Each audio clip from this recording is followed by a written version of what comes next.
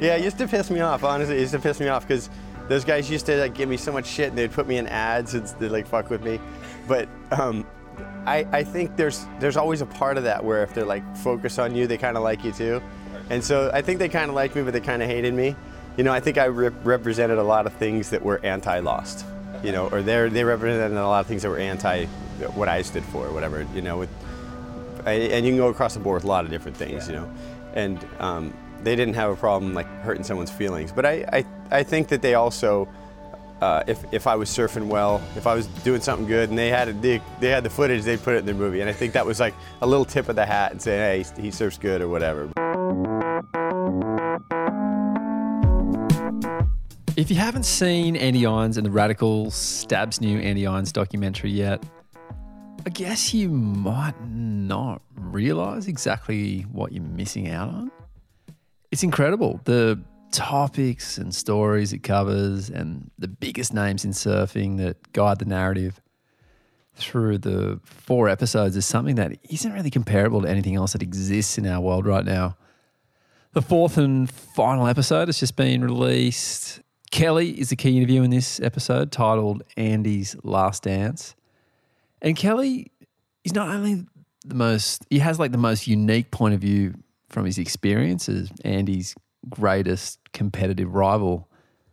They were sometimes friendly, but mostly enemies. So there's hearing about that, but Kelly is also the GOAT of talking about surfing and being able to articulate what it all means.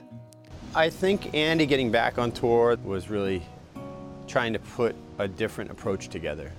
And that was sobriety and surfing from your passion and surfing from like clear-headedness, you know, not maybe a lot of the things that fueled him during our battle, because there was a lot of negative feelings in that. There was a lot of like, I gotta smash this guy.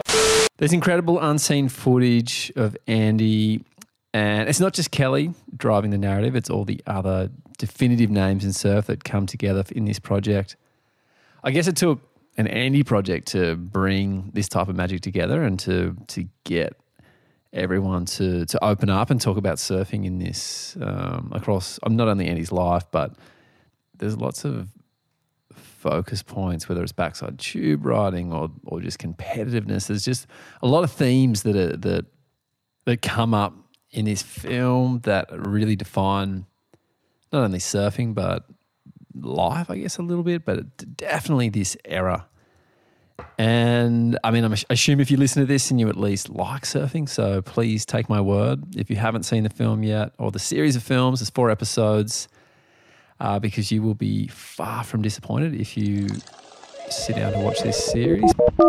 Welcome to The Drop. My name is Danny Johnson. This episode we have 2 chunks.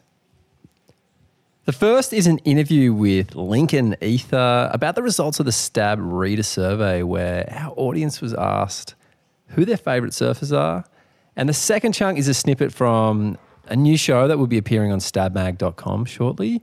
The show is titled Stab Squared, presented by Oakley.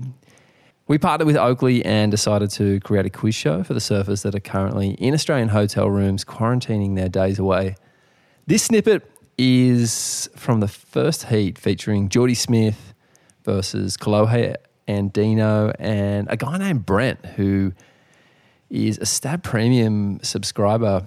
Brent won the opportunity to test his surf knowledge against the surfers, and Brent didn't do too well. I might have even been a little bit mean to him during the show. And I didn't mention yet that I was the host of the quiz show. I was the quiz master and a medium level meanie to Brett. But, you know, he had it coming. That's coming up. But firstly, let's chat to Lincoln Ether. Lincoln is an occasional contributor to stabmag.com, and he also runs empireav.com. The link for that will be in the episode description. And Empire Av it's kind of like a hype beast, but purely focused on surf products. So it's a place to go if you want to be in the know before you throw down on any surf products. Lincoln recently wrote a story on Stab Premium, and the link will be in the episode description, where he dissected the results from over 7,000 people that completed Stab's annual reader survey in 2020. A pretty solid sample of the general population of surfers that visit stabmag.com. Lincoln's story is about one question in particular that we posed to our audience in last year's survey, which is, who is your favourite male surfer? And Lincoln's going to follow up with a similar story on the women, but this story he's written is solely about the men. So before we start this chat, I'm going to give you the results from that question that showed up in the survey, at least the top 10. Number 1 was Dane Reynolds. Number 2 was John. Number 3 was Mason Ho. Number 4 was Mick Fanning. Number 5 was Craig Anderson. Number 6 was Kelly Slater. Number 7 was Michael February. Number 8 was Geordie Smith. Number 9 was other, which is survey speak for, I guess, a group of people that weren't an option to choose. And number 10 was Tyron Martin. And interestingly, Italo Ferreira didn't make the top 10. He came in at 11th, which is something I brought up with Lincoln in our chat. We also talk about and compare this list with the Stab Surfer of the Year list, where 50 of the world's most influential surfers and surf personalities vote amongst themselves to decide the best surfers of the previous year. And I think you probably all know how that one works. It's a peer poll, so it's essentially taking the people's opinions that matter most on a particular subject and compiling it into a list to get some sort of consensus. So I'll also refresh your memory for the male outcome of Stab Surfer of the Year 2020. Number 1 was John Florence. Number 2 was Italo Ferreira. Number 3 was Griffin Colapinto. Number 4 was Kai Lenny. Number 5 was Mason Ho. Number 6 was Jack Robinson. Number 7 was Ian Crane. Number 8 was Nathan Fletcher. Number 9, Gabriel Medina. Number 10, Jacob Wilcox. And I'll also include these lists in the episode description because it's often easier to interpret this sort of information visually rather than listening to me like read out what sounds like some sort of ingredients to some type of foul-tasting pro surfer soup, or maybe delicious sounding, depending on how your taste buds feel about cannibalism. Let's chat to Lincoln Ether. You open up the article comparing the results of the Stab Reader Survey with the results of the Stab Surfer of the Year. How do you make sense of the variance on both of these lists? The reader review is consumers. The Surfer of the Year is kind of voted on by professional surfers or surfers with a wildly high IQ in and around surf circles. The latter, the ones who are the professional surfers, Surfer of the Year, they're the ones that know the intricacies of pro surfers better than anyone else, the little parts of them that make them so amazing to watch, from their technique to ability. There's levels to these guys that you don't get in web clips, webcasts or images, and it's those levels that you need to be around all the time to realise how damn good these guys are. You see it a lot where you'll watch a webcast of someone and be like, oh, he's not even surfing that good. But then if you see that same person at your local beach, you'll be like, fuck, he's the best surfer I've ever seen. Yeah. And so it's the people on the people that you got to vote for Surfer of the Year, they just understand those intricacies of what make the good guys great. Whereas for me, I think it's consumers pick surfers. So the people who are voting on the reader survey, they're the people that connect with surfers more on a subjective level. Think of style or character, or if the consumer has met that surfer or had a beer with them and there's a personal connection. They're more focusing on the impact the surfers have had on their enjoyment, understanding or idea of surf, whereas Stab Surfer of the Year seemed more focused on an objective level of talent showcased in the last year, I think. And so I'd say that Surfer of the Year got it right more than the reader survey.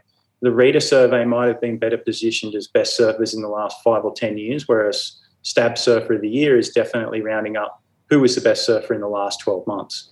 Yeah, and they are slightly different questions as well, as being a different sample set in terms of who's answering them. Like Stab Surfer of the Year is very much who has done the best surfing the last year, whereas we're asking the Stab readership in the reader survey who their favourite surfer is, and best surfing versus favourite surfer are huge. They're hugely different categories. What did you find disappointing about the reader survey's list of the best male surfers? You'll either agree or hate me for it, but the variety. Surveys without parameters or limits, for me, make it really hard to zone in on who the best is or who your favourite is. So what are you saying the solution is to give them a shorter list and say pick the best surfers from this list?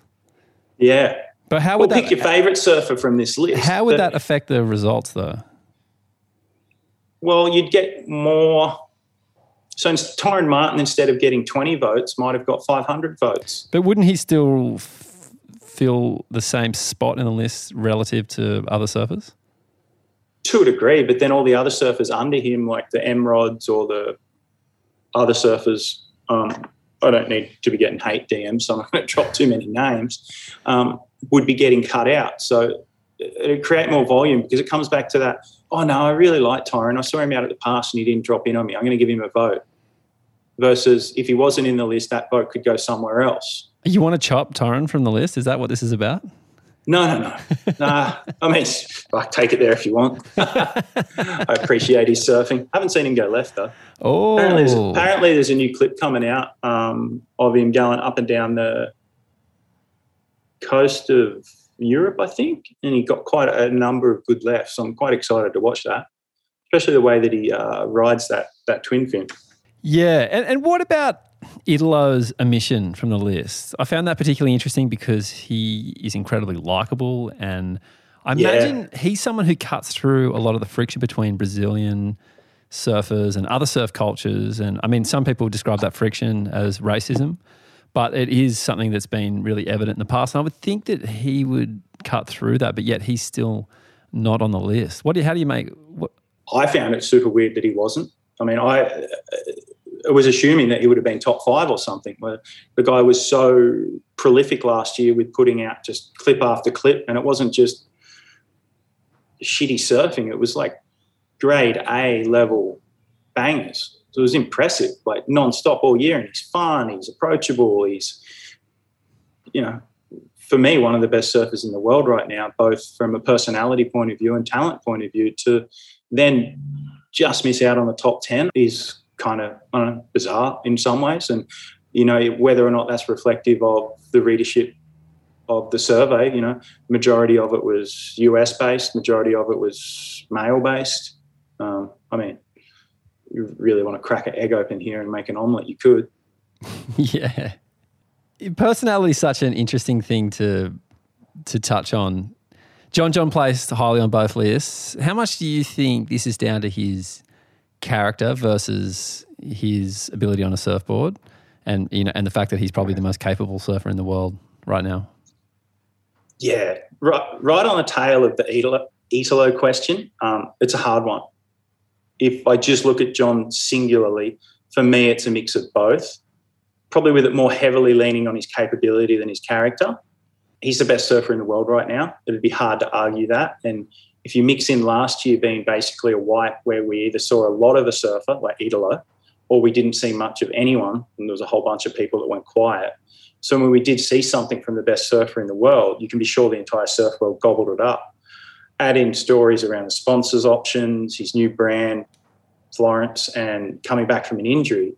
And John was still top of mind for everyone wanting to watch surfing, so that when he did drop something, it was like, I'm all about this. Yeah. With his character, it isn't what attracts me to him or us to him, I think. Anyway, it's how he keeps to himself and isn't all up on social that makes him more attractive. One of the few that doesn't let us have it all the time, so that when we get some, we want more. But the main reason for John showing up high on both lists is he's the best surfer in the world right now, bottom line. That's it. Readers and pros aren't wrong. Yeah, that's something not a lot of people would argue with. And Dane was missing from Stab Surfer of the Year. Yet he won the reader survey. Do you think this is simply because he hasn't put out enough surfing, or has the next generation actually caught up to him? Maybe a little from column A, a little from column B. It might be that he hasn't put out enough surfing to remain front of mind for the people who are professional surfers or have that wildly high IQ of surfing. It's a baffling one. Like, him not being in Surfer of the Year, to me, is just as confusing as Idolo not being in the top 10 for the reader survey. And so Dane topped out we mentioned it, but despite having surfed a lot and putting out a lot of clips, Dane still topped out the list. If Dane decided to never put out another clip of himself surfing, how long do you think it would take for him to fade out of the top 10 of the reader survey? Don't really know, because there's been too many surprises in there as it is. Logically speaking, probably another 2 or 3 years. We're trained these days to always be chasing the next shiny toy. The surf industry has shown that in a lot over history. I mean, the way that they pay for promise versus achievements, they're always looking for that next kid that's coming up that's going to be the next Slater or the next whoever. Granted, it'll be a while until Dane fades completely from view, but from the top 10 with no clips, 2 to 3 years, I think. Maybe a generous thought, maybe a prick of a one. I think we can all agree on one thing here, and that's we care more about this question than Dane probably does. Ideally, personally for me, 2 clips a year from Dane in the 5 to 7 minute range would satisfy me. I still love watching him surf, but I'm also from that generation that came up watching him destroy waves and bring a point of difference to the surfing world, which I'm sure there are other surfers today doing that for the younger generation. I just hope it's surfers who don't stutter on their bottom turns before unleashing. Kind of kills me, that. Like the art of a very old man yelling at cloud statement, the inability to hold rail in some of the kids these days kills me. Yeah, and that was really Dane's point of difference. Even with these airs, they felt powerful versus flicking. Yeah, totally. And another really interesting thing you touched on in the article is you brought up the fact that Dane and Kelly are both high on the list, yet the companies they're representing, even though they're their own companies, they're still effectively acting as their major sponsor. We're not very high on another category in the survey, which is our readers' favourite brands. So you posed the question, what does sponsorship actually equate to in regards to return on interest? And I guess what sort of conclusions did you come up with around that? In a short sentence, it's that 99% of sponsorship doesn't result in any return on investment. But, I could say the best product wins. I could say marketing is dead. I could say that you sell average product, shift it to target. You want to sell brands, double down on creative and content. There are a whole bunch of different roads you could walk down with that. With those 3 brands in particular, I think Slater got it mixed up at the start and was trying to be the next James Pearce brand versus the next great surf brand. And now, as an actual brand focused on surfing, they're challenged on pricing, which is great because the surf industry's gotten to the bottom, and they do sustainability really well and they create noise in that space for us all to listen. But it's just a challenge as it's a little bit out of the price range for most surfers, I think. Former, which seems like it had some teething issues with the initial crew, they seem to have sorted themselves out now with the appointment of Eddie Miyoshi. I don't know if I pronounced that wrong. And they've also got a new global production partner, which seems to be fixing a lot of production and calendar issues for them. So I feel like Former will probably start to come back on strong. Florence and the Machine, I haven't had a bite of the cherry yet, so we're not aware of the impact that John would or could have. I will say that they've raised $12 million and this is before launch, so it generally means that they're not fucking around. Plus, they just got Pat back, and I'm sure it's not long until Gilly rejoins the family and they'll be on their way from a marketing point of view that can really start to measure what the return on their investment is.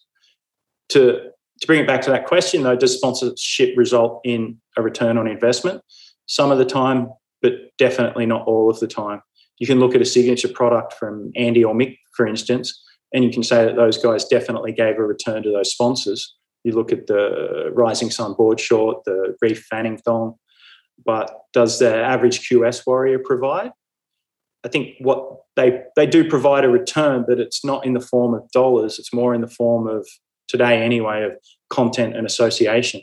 It's then up to the brand to flip that content and association into something that's more tangible that results in dollars coming back in. So it's not, unfortunately, a simple answer to the question of what does sponsorship actually equate to in regards to ROI. Yeah. It's a super complex algorithm, but I think one thing that's unique about this example with Dane and Kelly is that they're not necessarily spending much money promoting the connection between themselves and the brand. Like, for an example, like it's different for every company, but take Nike, for example. If they sponsored someone like Tiger Woods for $1 million, they're going to spend 10 times that promoting the relationship. I was watching a Michael Jordan documentary about his footwear last night, and part of that initial deal that Jordan signed was with the agreement that Nike was going to put $1 million into marketing on the new shoe when it launched in '85. Yeah, right. So there was that commitment to market the product where, like you said, with Former, they don't have the money to do it. Outerknown, I mean, how long did it take Slater till he put a sticker on his board even? And then Florence and the Machine, it's, you know, they've at least got John on the team and rocking stickers. So it'll be interesting to see how they all come out, because they're all brands that are coming into a market now that's so vastly different to one that 5 or 10 years ago, based around digital acquisition and retention's different. Yeah, whole bunch of, you know, you can't just get a double page spread and go, oh, killed the campaign, I got the back page ad. Yeah.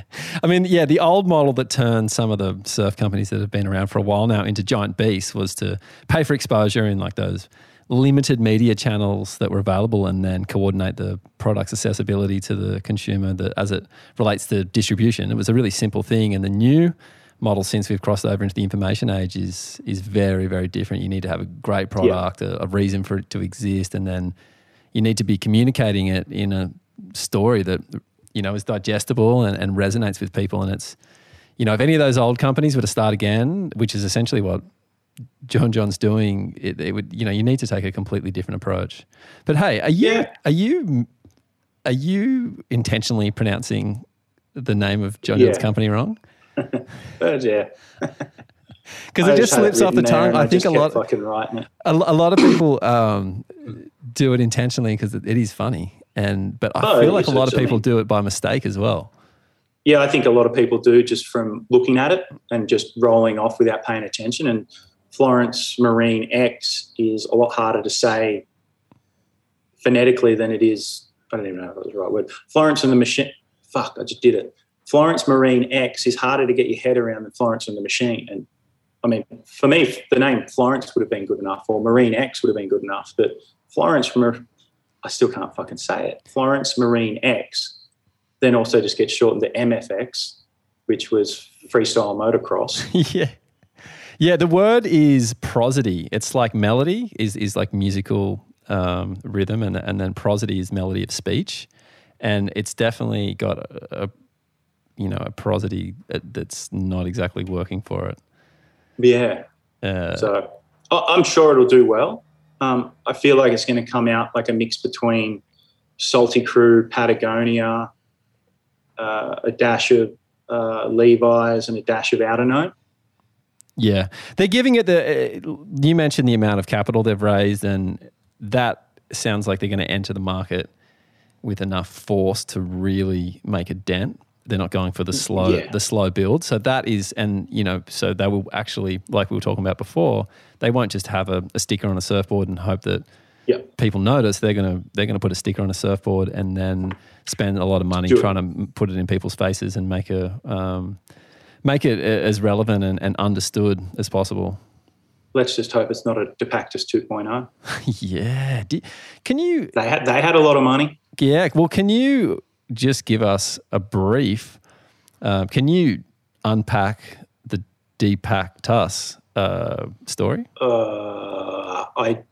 That's another one for another pod. That's another one for another pod. Thank you, Lincoln Ether. As always, extremely analytical and hyper-focused on details like almost no one else is. He's a little bit of a anomaly when it comes to that kind of thing. And here's a bit of trivia, actually. Lincoln lives with Mick Fanning, not in the same house, but on the same property, and they're obviously really good friends. So, you know that saying that you're the average of the 5 people that you spend the most time with? Well, imagine if Mick Fanning was one of those 5 people and how much it would just bring your average up. I'm so sick of being brought down by my beautiful fiance and our mega cute little baby. My fiance is like really smart, but 0 world titles, and then our 4-month-old is just frankly a straight up imbecile. She can't talk. She can barely do any tricks. And so, Lincoln, if you ever move out, tell Mick I'll leave my family in a second. Let him know. I'm ready to power up. Next up, we have some of the raw audio from the Stab Squared presented by Oakley quiz show.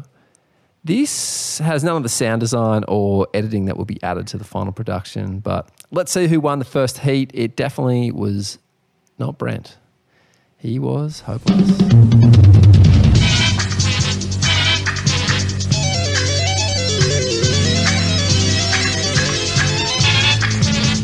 How's quarantine going, Geordie? It's actually been pretty good. Yeah, it's my wife and I's 3rd set of it. So, and this is the best set that we've had. So I heard, Geordie, that you got stuck in London for months on end. Yeah. And so what happened? Your kid?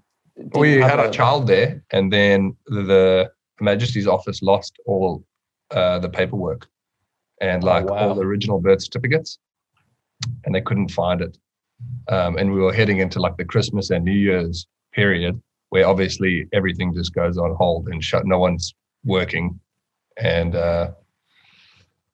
then, we basically for 3 months, we just were stuck in the 1-bedroom little room.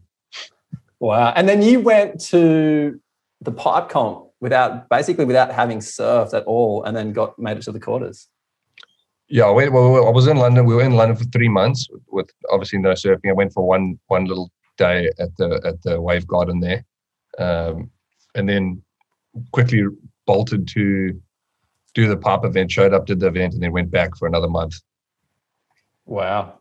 Yeah, that's super hectic. And then you quarantined in California where you didn't surf either. Yeah, pretty much. Because it's so flat. Oh my goodness! Went to Hawaii for a small little gathering of my boards, and then got on a plane and flew here. So wow, really. The World Quarantine Tour. I love it. Yeah. All right, so let's get quizzing. Yeah, Danny. Wait, why are you wearing a suit? Because I'm the host. This is professional quiz shit, Geordie. Okay. But you have better. I'm not bagging on you. I look like fucking Tom Hanks in Castaway right now. All right, we're gonna kick it off, guys. So, welcome to Stab Squared, presented by Oakley, a quiz show where we test the cognitive horsepower of professional surfers and members of the Stab premium audience. So, this is the first heat of 3 heats, and the winners of all 3 heats will meet in the final, where we will crown our first ever Stab Squared, presented by Oakley champion. Question 1: who is the youngest surfer to ever qualify for the World Tour? Geordie. Caroline Marks. That is correct. You are on 1 point, Wow. Geordie. Where did you pull that from? Caroline actually qualified when she was 15, believe it or not. So she was the first by a long way. I'm just realised I don't have any way to keep know score, that you guys are probably going to go Taj Burrow, weren't you? Yeah, I was going to go Taj Burrow or Kalani Robb. Okay. How old was minus a Kalani? point for Kalohe, just because All right. Geordie is off to the early lead. Question 2. Which World Tour surfer's dad is famous for surfing in hot pants? What's hot pants? I have no clue. Geordie. Leap Toledo. That is correct. Geordie's on 2 points, running away with it at this point. What's hot points? How hot pants? I'm going to show you right now. Speedos? Yeah. Oh, that's like slang. Oh, well, no, that's called a sunga. Oh, really? You know the Portuguese? It looks like he's riding Philippe's magic board he won Snapper on or something. But how good are these hot pants? And I think that's a pretty old photo, but check this out. He's still doing it to this day. Still ripping. Yeah. Look at that hack. That's mean. Yeah, he rips. What about the functionality of these pants, though? Like, it's got to be pretty comfortable, good tanning, few advantages. Would you guys ever give it a run? No. I would. Hard no. Do it, brother. First heat. That's a hard no all around. That's the other thing. The loser of this quiz actually has to surf the rest of the tour year in hot pants. Imagine that. Perfect.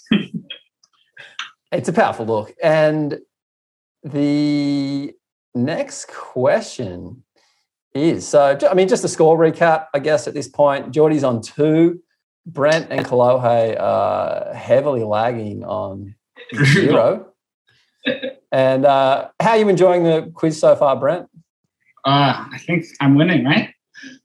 No, you're not. But you look like you're having a good time. And yeah, right. And that's what we like to do here at Stab, is make dreams come true. So it's really nice to see. Question number 3.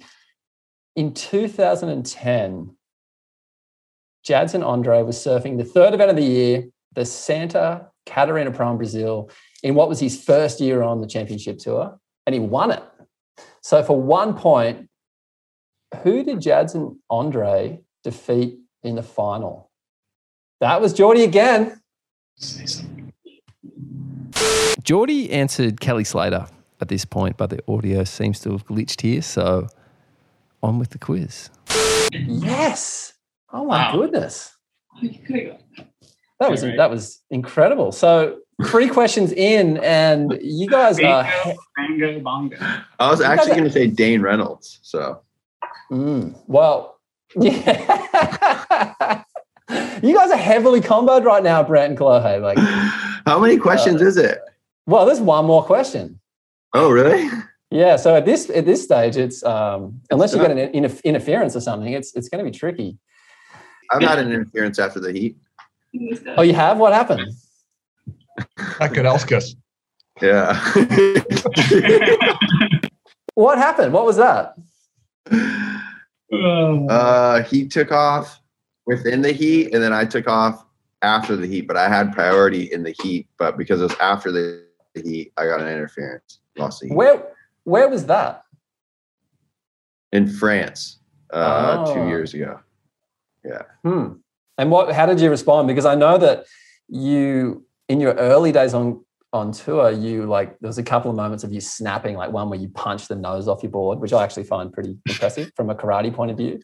How did you respond? Was there anger? I just weeped. Weeping. You might be weeping again. It might be time to whip out some Oakley shades. Little sponsor plug there for you. Yeah. And to hide those tears, because we're down to the last question.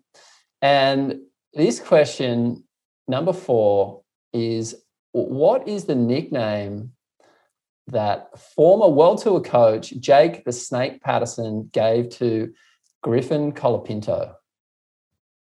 Oh, Kolohe. Sponge? That is correct. And I did so good. Yeah, so that was our final question, and which leaves our scores at 3-1. Brent is just embarrassingly sitting on 0. Didn't even have an attempt. -1 would have been probably more respectable. So congratulations to Geordie Smith. You've just earned yourself a place in the final of the first ever Stab Squared presented by Oakley. To Brent and Kolohe, thank you so much for competing. Geordie, don't go anywhere. Hang around. You will be in the final. And we've got some exciting heats to come. Woo! Woo! Woo! Woo! Woo! Woo! Woo! Woo! That was a chunk from the first episode of Stab Squared presented by Oakley. If you are interested in checking out the other heats to see who made it to the final and eventually go on to become the ultimate champion, then like always, head over to stabmag.com. Thanks for listening. Tell your friends, and I will see you in hell or next week on this very same podcast channel.